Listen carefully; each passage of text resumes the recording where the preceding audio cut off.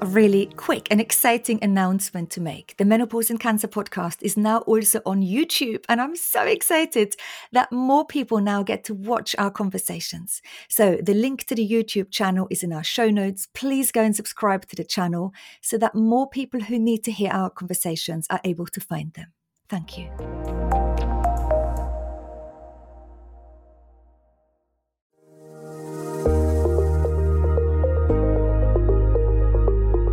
Hi, I'm Danny Bennington and welcome to my podcast. This podcast is for anyone who's been affected by cancer and menopause. I'll be speaking to special guests and menopause experts to help us find solutions to our symptoms and, of course, address the greater picture. We're going to talk about everything from mental health to physical health, sexual health to bone health, and everything in between. Nothing is off limits. Welcome.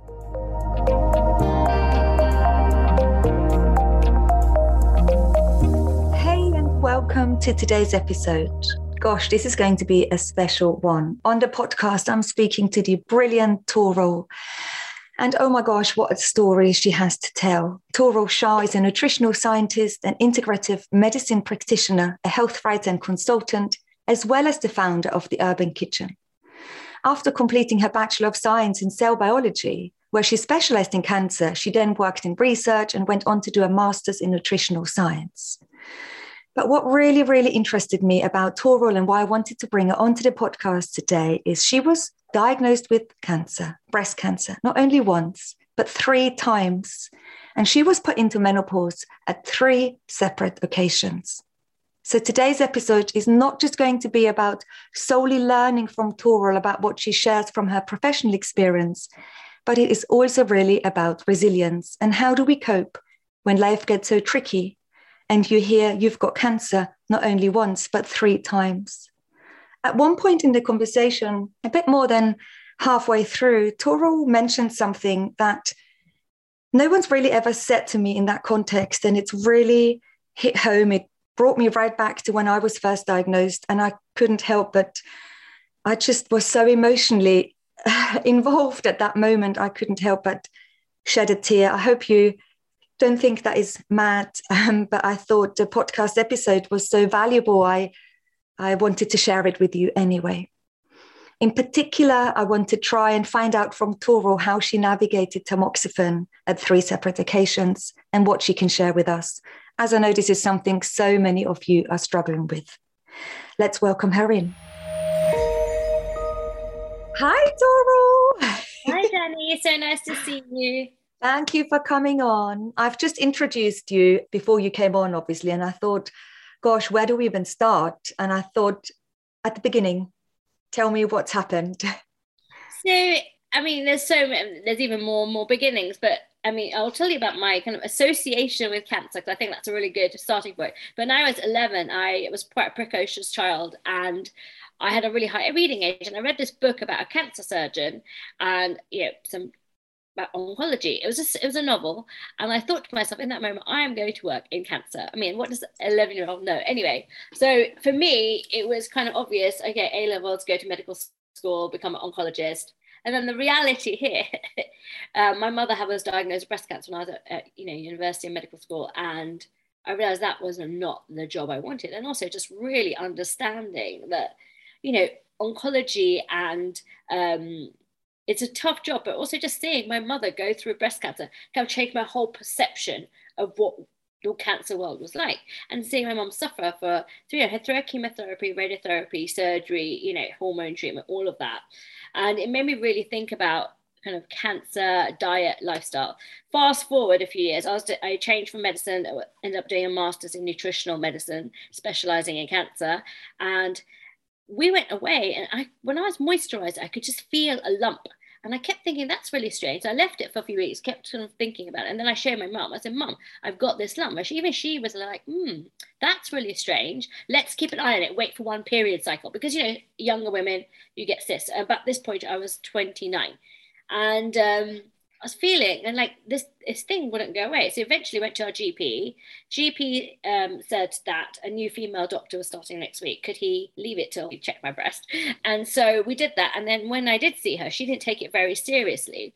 And nothing really happened for us. Luckily, my mum works in the field, and so I eventually did have kind of a mammogram and a scan, an ultrasound and a biopsy. And then I realized I was diagnosed with breast cancer, but really it was more early stage, mostly ductal carcinoma in situ, which means it's trapped in the milk ducts, and then a tiny bit of kind of microinvasion of the breast cells, of kind of out of the breast cells. And so at the age of 29, I had a mastectomy.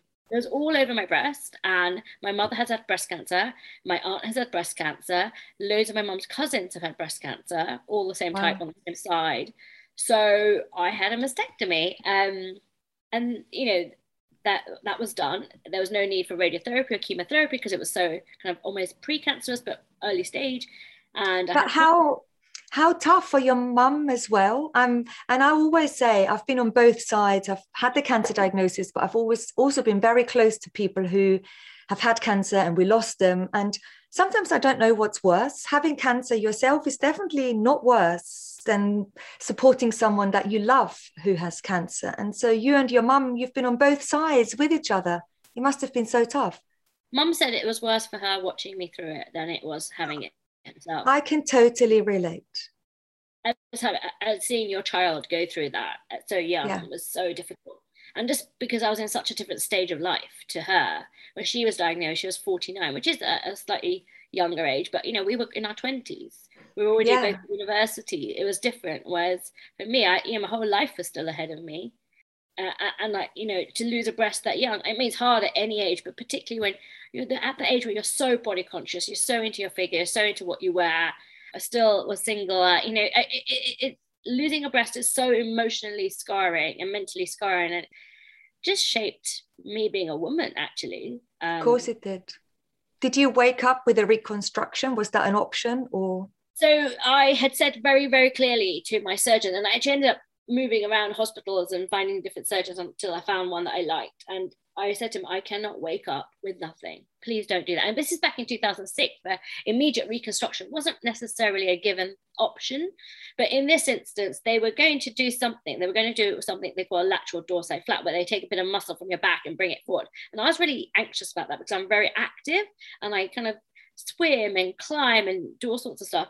Well, I played tennis at the time and I was climbing every week, and you know, I didn't want to do that. And eventually, when they went into the surgery, obviously the DCIS and the kind of cancer spread further than they thought. And they're like, no, let's not do that, just in case I needed radiotherapy. So he said, and then apparently they had a massive discussion within the surgery. He's like, if she wakes up with nothing, she was just going to be devastated. So they put an implant in. And so I woke up with an implant. And I remember thinking, because I'd been told the other surgery would be very painful. So I woke up and I said to the nurse, I said, oh, I don't know what you've done and what you're giving me. It's brilliant. It doesn't hurt that much. I mean, it hurt, but like, you know, not as much as they told me, because they said, oh, you'll be passed out for 2 days or something like that. And I said, they said, oh, have you spoken to the doctor? I was like, no. And I kept asking people, and eventually the surgeon, he's like, I didn't do what we decided. I just put an implant. And I was like, oh, wow. And I was so relieved, actually, because I didn't want the rest of my body to be kind of moved around. And it meant that I recovered a lot more quickly and I was able to be active, you know, pretty quickly. But it's a weird time, isn't it? You know, the first hour, because I've woken up from quite a few surgeries myself, but the first hour when you're sort of half asleep before the nurses come, they tend to you and you're like, how did it go? And you're trying to touch your body and you're trying to think, what's there, what's changed, has it gone to plan? And it's awful, isn't it? And you're in a bit of a weird state until someone finally comes to talk to you, and you just want them to say, you're okay, darling, you're okay. But until they can say that, it's awful. I hate that first hour. Actually, I quite like it because I just feel very peaceful. But I think it's because I've had 30 plus surgeries in my life. But this time now, I'll come back to it. I woke up and I felt like it'd been a really long time, because it was supposed to be 6 to 8 hours. And I woke up, I said, what's the time? And I kept asking surgeon again, why did you say time? I said, I want to know how long it took. He said, it took 9.5 hours. I said, that's a lot longer. What happened? What went wrong? He's like, why don't you just relax, calm down, and then maybe we can. So I think I've now become quite experienced. I also tell the anaesthetist everything I need and what will happen to me, because I know myself better than they do, unless it's my normal anaesthetist, who isn't there anymore. So it is quite it is quite a funny process in that way. So without having to have initially radiotherapy or chemotherapy or further treatment, were you discharged as a 29-year-old? What help was available to you then? No. So obviously I was offered tamoxifen, estrogen blocker, because it was a hormone dependent cancer. Plus I was on a special program for 10 years of high risk, because due to my family history and having already had breast cancer. So I was having an MRI scan every single year for between 30 to 40, just to make sure nothing came back. And if it was, we were able to treat it earlier. So, 10 years, I tried that. I'm going to come back to the tamoxifen later, but I tried, 10 years, absolutely fine. And actually completely fine until 12 and a half years later, when I found a tiny little, not having a lump. They found a lump because I kept complaining that my scar felt weird. And I can't say anything more than that. It just felt different suddenly. And I showed my physiotherapist and she agreed. It felt weird. So I chased and eventually was seen, and I had a tiny little tumor, less than 2 centimeters in the skin, because I had a skin sparing mastectomy, which means they kept the skin but removed all the flesh behind it. So at the time, it was I just didn't realize it would come back after that length of time, like 12 and a half years. And at the time, it was quite shocking, scary, all of those things. So I just opted, and I was with a really good surgeon friend of mine who works in another field, and we just opted to have that little lump removed rather than doing something else at that point. Because I just thought I'd rather know what it is and what's going on. Again, like the conversation came up about chemotherapy and radiotherapy, and the team decided themselves that it was too risky to give me, not risky to give me radiotherapy, but it could. The thing is, when you have radiotherapy as a younger person, it can give you the risk of increasing your risk of other cancers like lymphoma and kind of. So they decided again not to, and I went again to tamoxifen, and we'll talk about that. And then after obviously the pandemic, which was very difficult, not after the first part, but in the summer of 2020, I went on a trip with my friend to Wales, and I drove everywhere, and my shoulder just kept hurting. I couldn't understand why. It felt like referred pain, and I've had that before from all the mastectomy and stuff. So I called the hospital about 12 times, because early in the year I'd had a PET scan which wasn't quite clear. They weren't sure whether it was dermatitis or there was some new cancer, because I had this weird sort of flaky skin on my breast, and I just don't have flaky skin. I don't have skin like that. And then the ball got dropped because of the pandemic, and then I started to ring in August onwards saying something's not right, and it took about 12 phone calls and then I eventually bypassed the whole system and went straight to my surgeon and secretary and said, listen, this is a problem.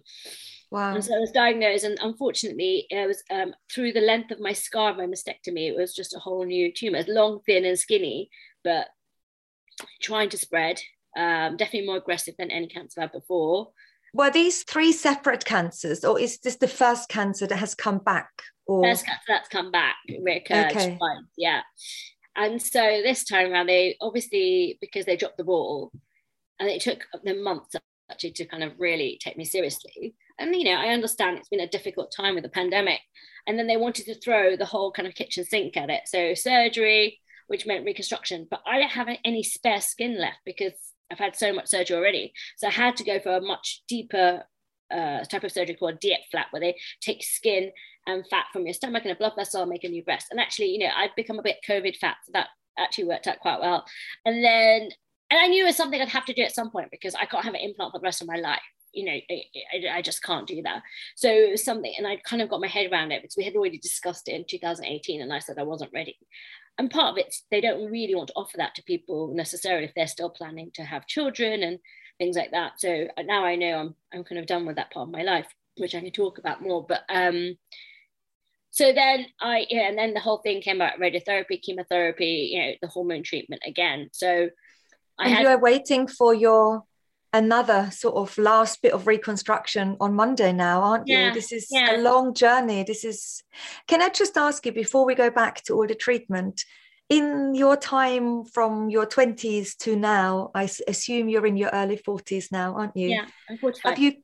45. Have you continued to do your studies? I mean, your professional resume is amazing. So you've managed to sort of pull through, do all of that work and get on with your life, right? As well.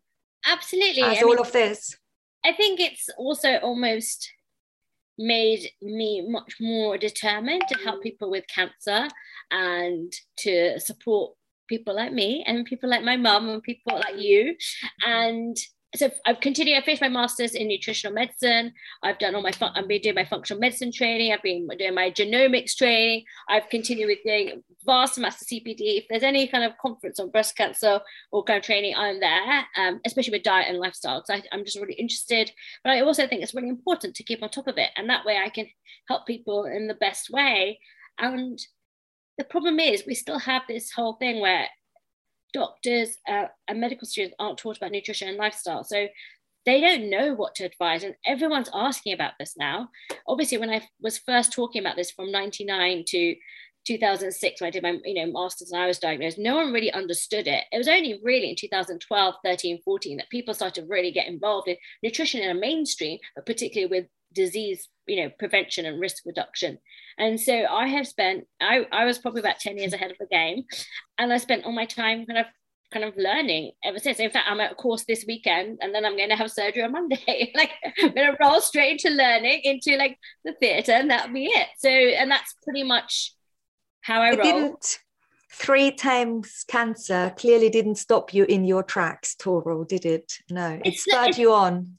It spurred me on, but it slowed me down. And obviously my life's been very different to other people my age. And I think, when I turned 29, 30, all my friends were really progressing their careers. They were buying houses, they're meeting people, they were starting to settle down. And I felt very left behind for a long time. And, every now and then I still do. And then I'm realize that my life is just on a very different path. Yeah. Thank you for sharing that. From the first time you were diagnosed, the second time, the third time to now, part of your treatment included tamoxifen. How was that for you? 1, 2, 3. Tamoxifen, so for those of you who don't know, tamoxifen is an estrogen blocker. So you have estrogen receptors all over your body, and it stops your body from kind of binding to that estrogen and for it to work on your body.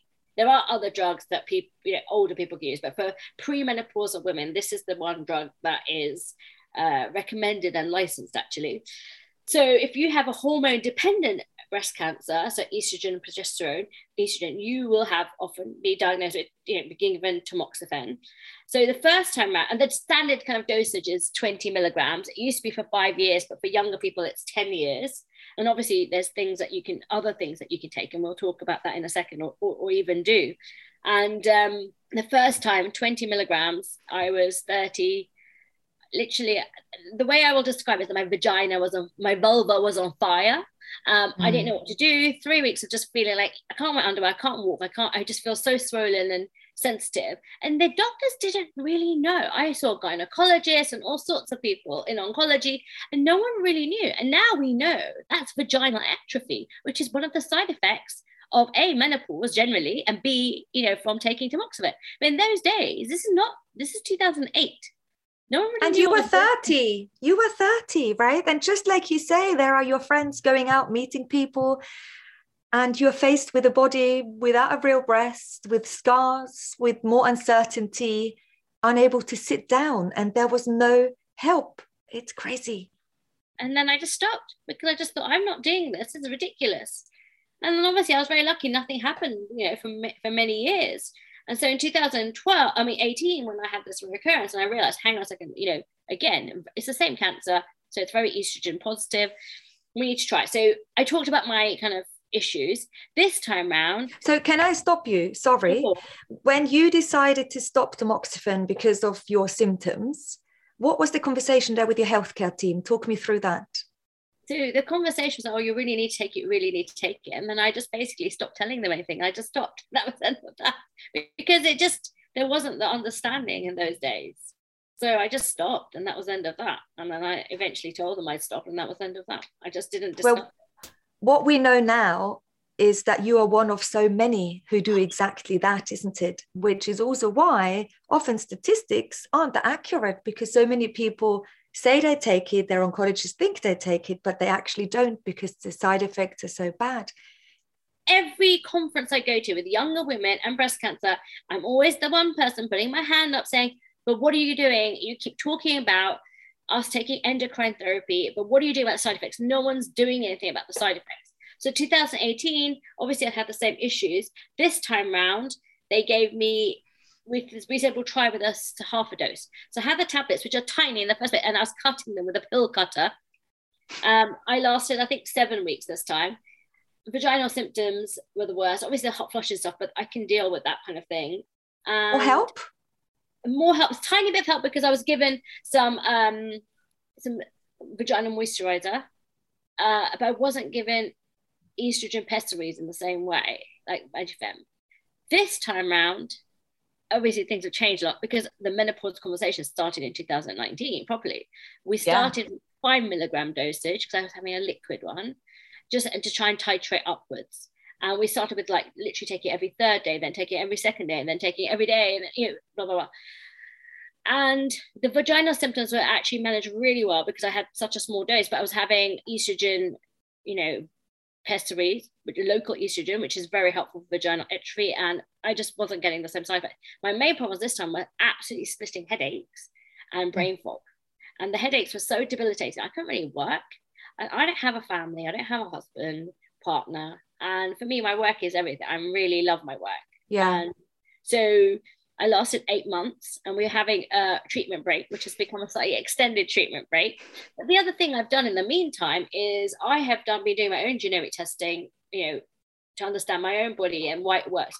And learning from that my estrogen negative feedback loop is not working very well.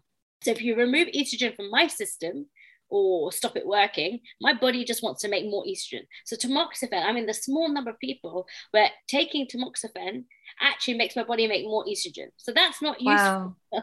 And this is the kind of thing. Is this something is this knowledge that is available to most cancer patients, or is this something because, this is something because you've done your research? Well, I've also trained in this, but also, there's definitely conversations about single nucleotide polymorphism testing, SNP testing. And I know Julia Badbury talked about it, but in a very different way with polygenic risk scoring. But in America, where they've just had the American Society of Clinical Oncology, and the things that came up were people taking endocrine therapy, side effects, looking at, personalizing treatment with this SNP testing.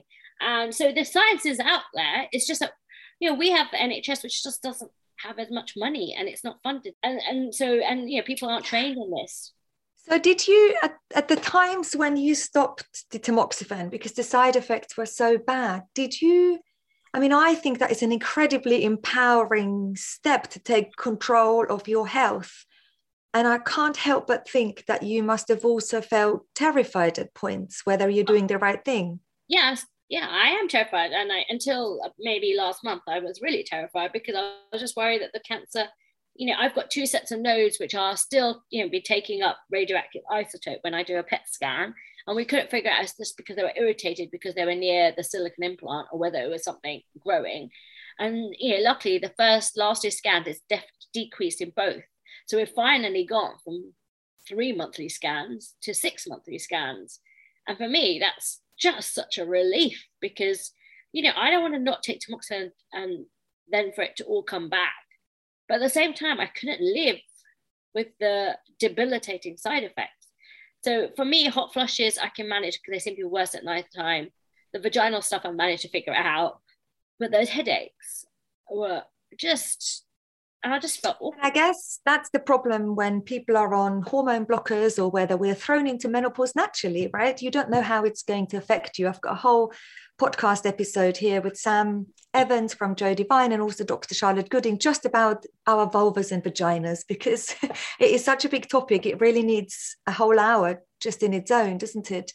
But then there's our quality of life, isn't there? The headache's one thing, but as a younger person, you do want to be able to have a sex life too. Especially if you're single. I'm not saying obviously just as important in a relationship, but in a relationship, hopefully you have that relationship. You can talk to that person about it and you can work it together. When you're single, you sort of have to manage it yourself. Plus, you have to think about whether you want to get out there and meet people. So it's a lot to deal with. And you can't quite go on dates with a whole bag full of moisturizers, loops, vaginal pessaries. I guess you can because you have to. Sam suggests that you take all this stuff with you. So, and I love Sam to bits. So, let's make it a bit harder.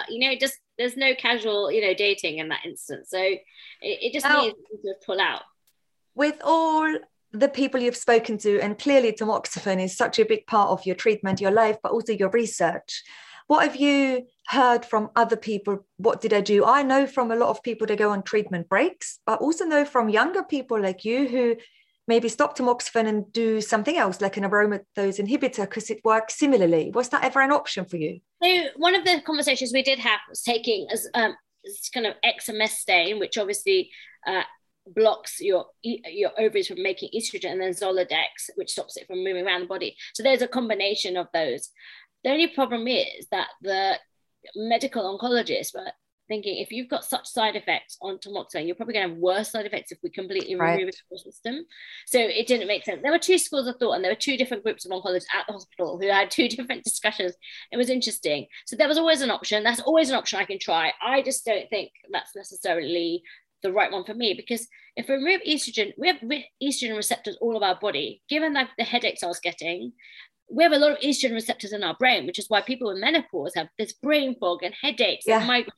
So if I'm removing all the estrogen from my system, that's still going to happen. And then the other thing is our body, if you are on estrogen blockers or, things like that, your body, that's why people often in midlife women put on body fat, because the fat releases a very weak form of estrogen, a slightly different type, but a weak form. So the more body fat you have, the more estrogen. So it just becomes a bit of a vicious cycle.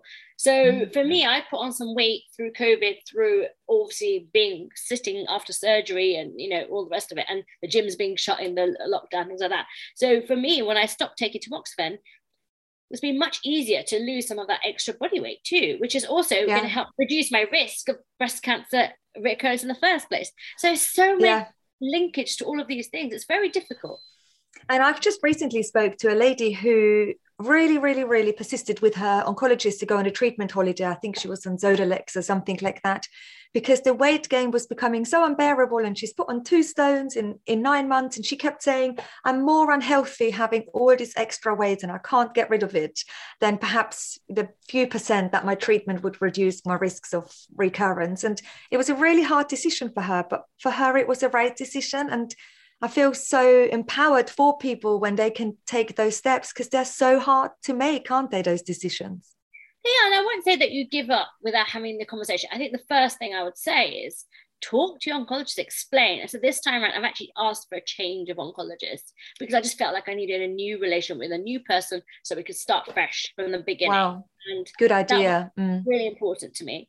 So that was. Can you do that? Can you do it on the NHS? Yeah. Yeah. All my treatment's been on the NHS. Yeah, absolutely. Because, personality fit. And I really did feel heard by the other one. And I basically made a complaint. And I said, I need to have someone who actually listens to me. And this one, the new one's excellent and listens to me. We won't necessarily agree on things, but she does listen. And, and that's fine. And then the second thing is, I've obviously had experience before. Is explain, okay, what can we do from the beginning? So her thing about starting with 5 milligrams was great. It was a really good idea. The starting with once every 3 days, once every 2 days, once every day, working out what time of day was better. Like for me, taking the evening was a lot better. So the worst the side effects were at nighttime rather than the daytime. Then slowly trying to increase the dosage. We did, and I think all of those things helped. I've had another treatment break, and then we started again because so when I started to get really bad headaches, when I increased the dose to, I can't remember what it was, but it was above 5 milligrams. Then we had a treatment break for I think 6 to 8 weeks, and then we started again, and I was sort of got stabilized, and same thing. So I think having those honest, open conversations and having a treatment diary, like a diary where you're writing stuff down. For me, I wear something like an Aura ring, which helps to monitor my sleep, because one of the worst issues and side effects for me was lack of deep sleep. I was not getting any deep sleep. So a normal person needs at least an hour of deep sleep a night. I was getting 20 to 30 minutes max. And that went on for a year. It was unbearable. It's changed my thyroid hormones. It's increased my cholesterol levels, all of those things. People don't necessarily think about those things. So for me, that lack of deep sleep just meant I was exhausted. And my body wasn't having time to kind of do the deep healing, and my brain to, clear itself out. So so I did end up having a break, and we said it was going to be a 3-month break, and then I've just basically said I don't want to do this right now. So You're with a still on your break. Yeah, so I'm still on my break, which is now gone on to, I'm on month 7. But on the top of that, I had some blood tests just after I stopped the tamoxifen, and I've had the blood tests again, and there's a real difference. By I mean coming off, which impacts my risk of cardiovascular disease is improved, my blood pressure, all of those things, and my liver. And all of those, right? All of those are overall health risks, and they're important because we're one whole person and not just this cancer risk person, right? It's all of it. No, not at all. And also, my liver was really unhappy. My liver was enlarged. The function was fine, but it was enlarged, and it was to the point where I could actually feel it. And if I ate certain things or drank certain, like any alcohol, it just, my body revolted. So I just thought, this is just not working for Poison. But also, you've been really busy, haven't you? Because you're putting together a PhD proposal looking at the impact of stress, diet, lifestyle, especially on estrogen-dependent cancer. And the reason why I want to bring it up is because when I see all those things on social media, I'm feeling quite torn about it. Because on the one hand side, having been diagnosed myself, I think, wow, stress, diet, lifestyle, if that has an impact on my cancer, then does it make it my fault? And on the other hand, it's so empowering because I think, well, if it has an impact, there's something I can do about reducing my risks. Where do you sit within that? So I'm exactly the same as you. And I think some people have recently, recorded some videos about that. But for me, I can't. I went from an Indian background, and in Indian background, they talk about karma quite a lot. Oh, it's your karma that you've had this, which kind of made it feel like it was my fault. So I was very against that from the very beginning. So I don't feel like and I've had a lot of time to think about this. Is it my fault? Is this what happened? But I've now got to a point where it's not my fault. I'm genetically predisposed. Some people aren't, obviously. Like 80% of breast cancer is not genetically. I'm definitely in that familial group. So I can either empower myself by taking control of all of these things and managing them, because our body and our immune systems work really well normally. They find any cells which are growing out of control, which can cause cancer, and actually kind of eat them, gobble them up, and that's it. End of that. So obviously when you have cancer, something's not quite right for whatever reason, and maybe you've been exposed to some sort of carcinogen, or maybe, I don't know, who knows what. So knowing, when I've spoken to younger women, and I really talk about younger women because that's where it's been more obvious. Every younger woman that I know that's had breast cancer, and I'm talking about people under 40, so that includes you and I, they've had some sort of trauma in the 18 months or 2 years before being diagnosed with breast cancer. So it started me thinking, what is this? And then when we did our sort of training with integrative oncology, I started to understand that there's definitely overlap with some of the enzymes that break down cortisol and that also break down estrogen, and so our estrogen cycle, there's overlap.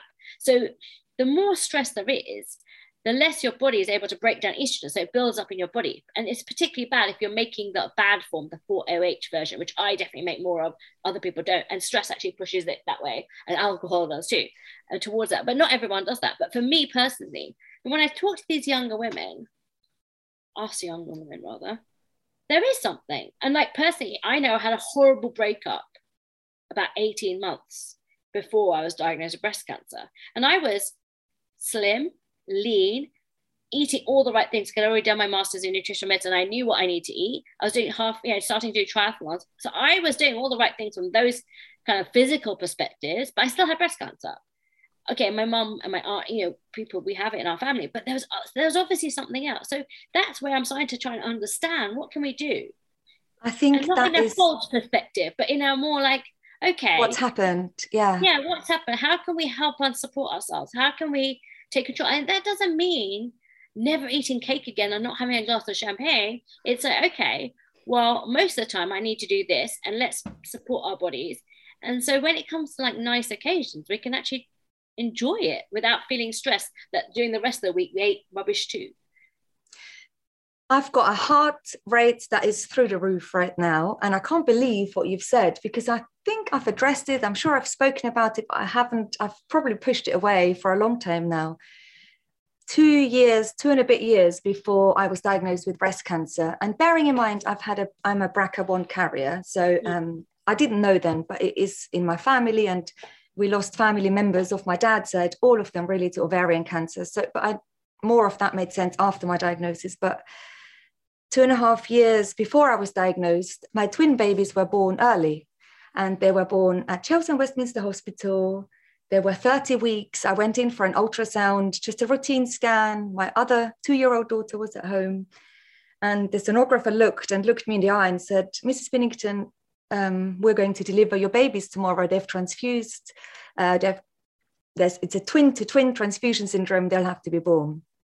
And up until that day, Toral, I never thought anything was going to go wrong with my life. I was kind of thinking I'm winning at life and life is going to be good to me.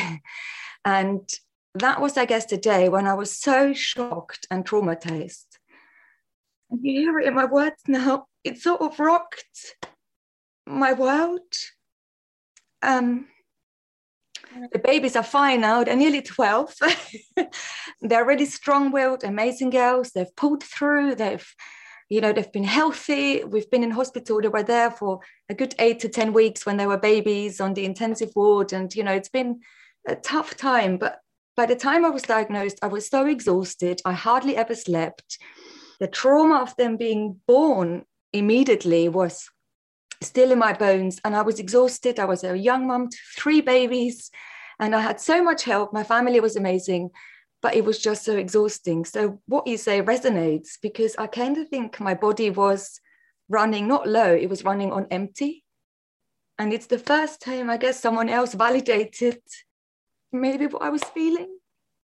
No, I get it. And I just really feel for you. And I will also say that science doesn't have all the answers. And I've been a scientist my whole life. And I love answers and I love the logic of science. But there's so much we don't know. And we don't know so much about the human body and the human spirit and the impact of stress. And we've never had stress in the way we do now, in this really chronic way. And I'm not talking about acute stress where you have to, like, let's say in the old days, we had to, like, a saber-toothed tiger was chasing us. It's not like that kind of stress. We run and it goes away. This is chronic stress, which is taking over our bodies over a period of time, plus the impact of the environment and what's been going on. And I really feel for you. And I will honestly say that for me, I think the pandemic, obviously the cancer may have still have been there because we didn't do the radiotherapy in the skin. There may be one cell left.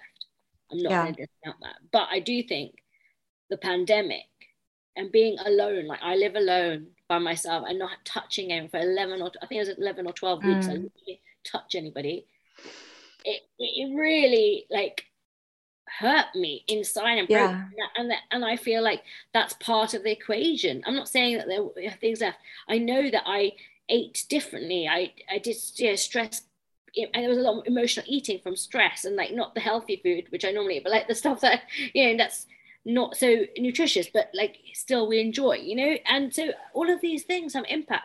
And I only say it's more obvious in younger women because we may not have this giant, like, these big giant traumas that maybe not everyone goes through. And I think with postmenopausal breast cancer, it's a very different kind of, your body is just different for a variety of reasons.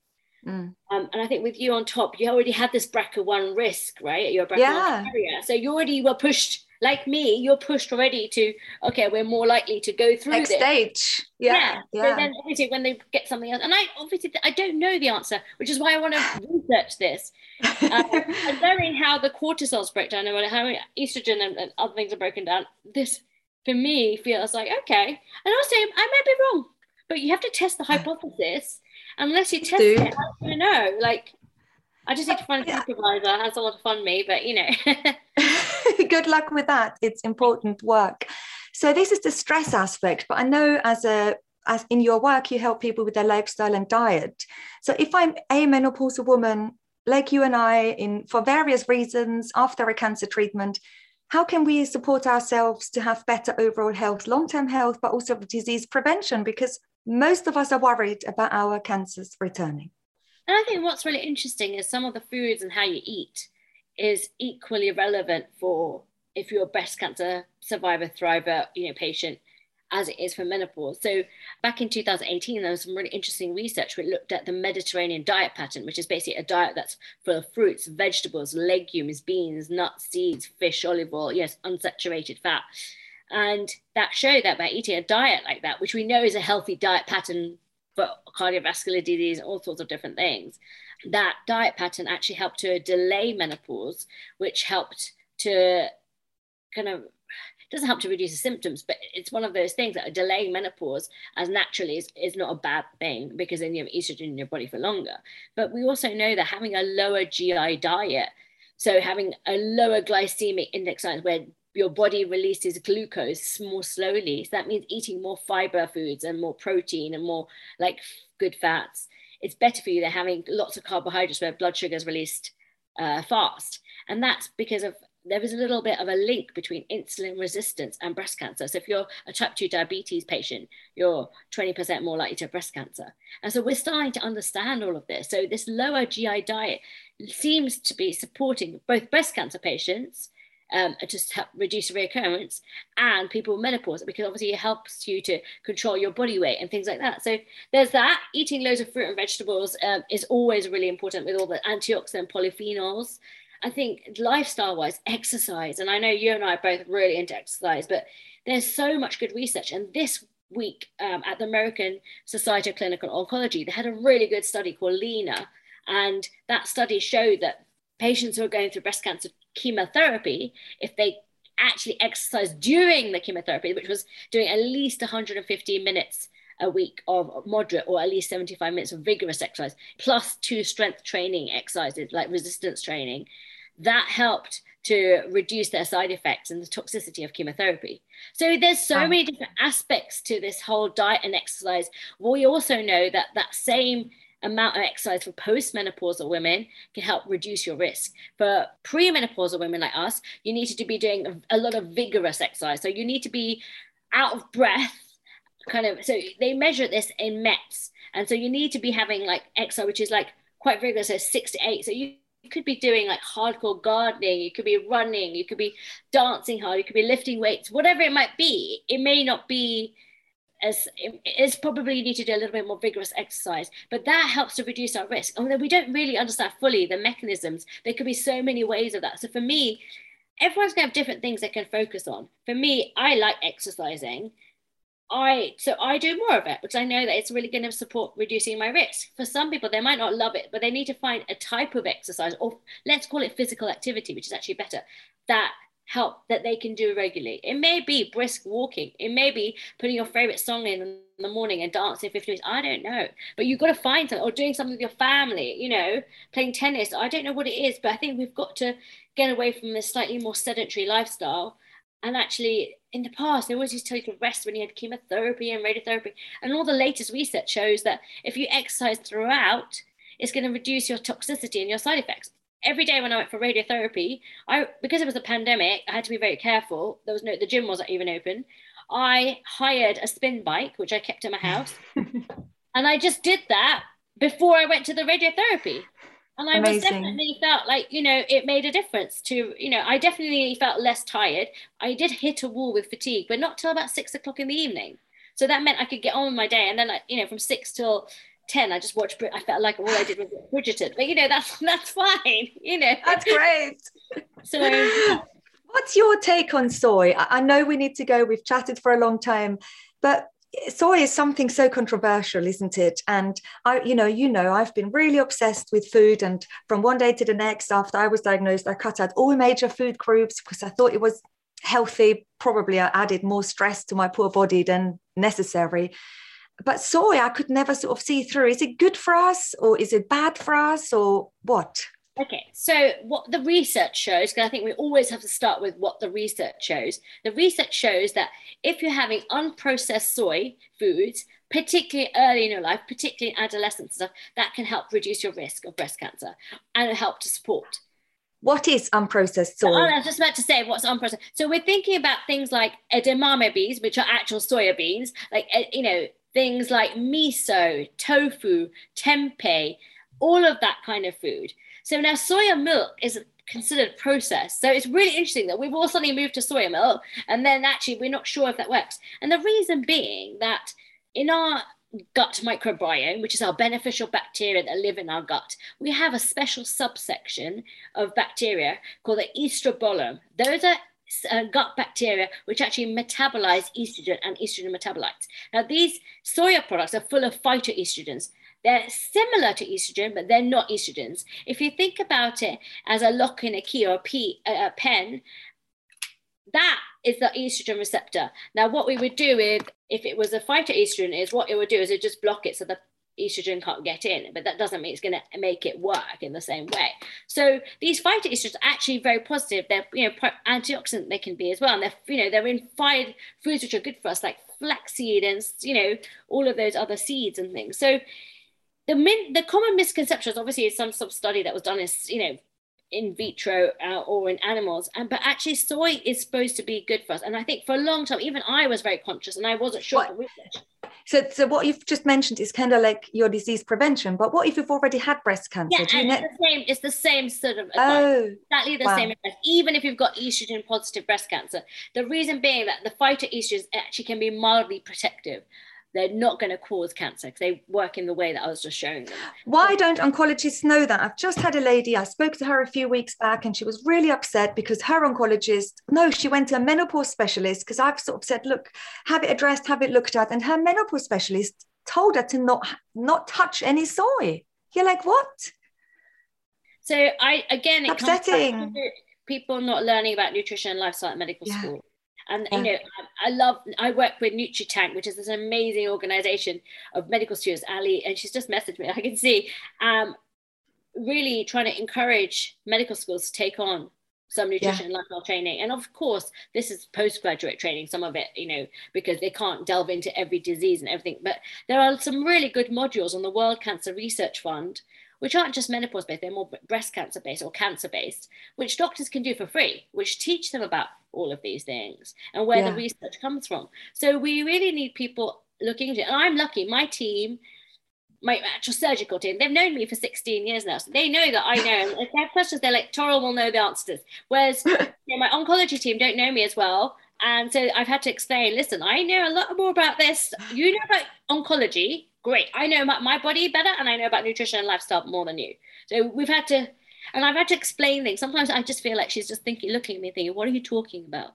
And then I think that is so empowering. If everyone listening to us today would just walk away with that message that you as a patient know your body best, better than your oncologist, better than anyone else. I think that is our key message. That's all we need to remember and hold on to. I also think people need to really connect with their bodies. A lot of people are disconnected from their bodies, whether it's alcohol, drugs, all of that stuff. And there's nothing, wrong. Everyone needs to do certain things. But I also think it's to do with modern lifestyle, us dissociating from our bodies. So we need to be deeply, deeply involved with our bodies, particularly as women. And we need to really get them. So that's my kind of parting point is get to know your bodies. I mean, how many people have never looked at their vulvas? Get a mirror, have a little look. Find out about your body, look at your body, look at it and really thank it for everything it's done rather than criticizing it. You're amazing. Gratitude for it. Because for me, I've had to transform my relationship with my body in that way. It's totally different right now. And it freaks me out. So I have to work every day on reaffirming my love for it. And that's got me through. You're amazing. Thank you so, so much. I apologize for my tears, but I wasn't expecting you to say that. I had the script for the podcast written down. I knew what I was going to ask you. I didn't have any idea you'd bring this up, and it sort of hit a spot. But thank you for talking to us today. You're so welcome. We're humans. We're humans first and foremost. And, when you were about to cry, I was about to cry. So just know that, we're mirroring each other, and it's been a difficult journey. It really has. And thank you for doing this and always been, the whole time I've known you, you've just been there championing women and menopause. And I know your own story with having ovaries removed and all those things. It's really hard. And I acknowledge you. It's hard for all of us. Yeah. Thank you for chatting. You're so welcome. Good luck for Monday. And I hope we can have you back on the podcast and to learn more about you, Toral. Thank you. Absolutely. You're very welcome. Gosh. gosh, I hope you found this episode with Toral as inspiring and uplifting and also as raw as I did. I couldn't quite believe it that Toral mentioned trauma and stress and the impact it has on our physical health. And I'd love to hear from you. If you have stories, if you have anything to say, do email me. If you want to come on the podcast and be a guest and share your story, I'd love to hear from you. I want to spread as much awareness about people in menopause after cancer as possible. If you're a healthcare professional listening to this, not all of it might make sense because, like Toral says, there are so many things we don't have answers for. I just want to show up, and I want for my podcast guests to show up exactly how it is for us. And I guess there's never a right or a wrong. Menopause is never a this or that approach. And as long as we support each other and we're there for one another, I guess that's the best we can do.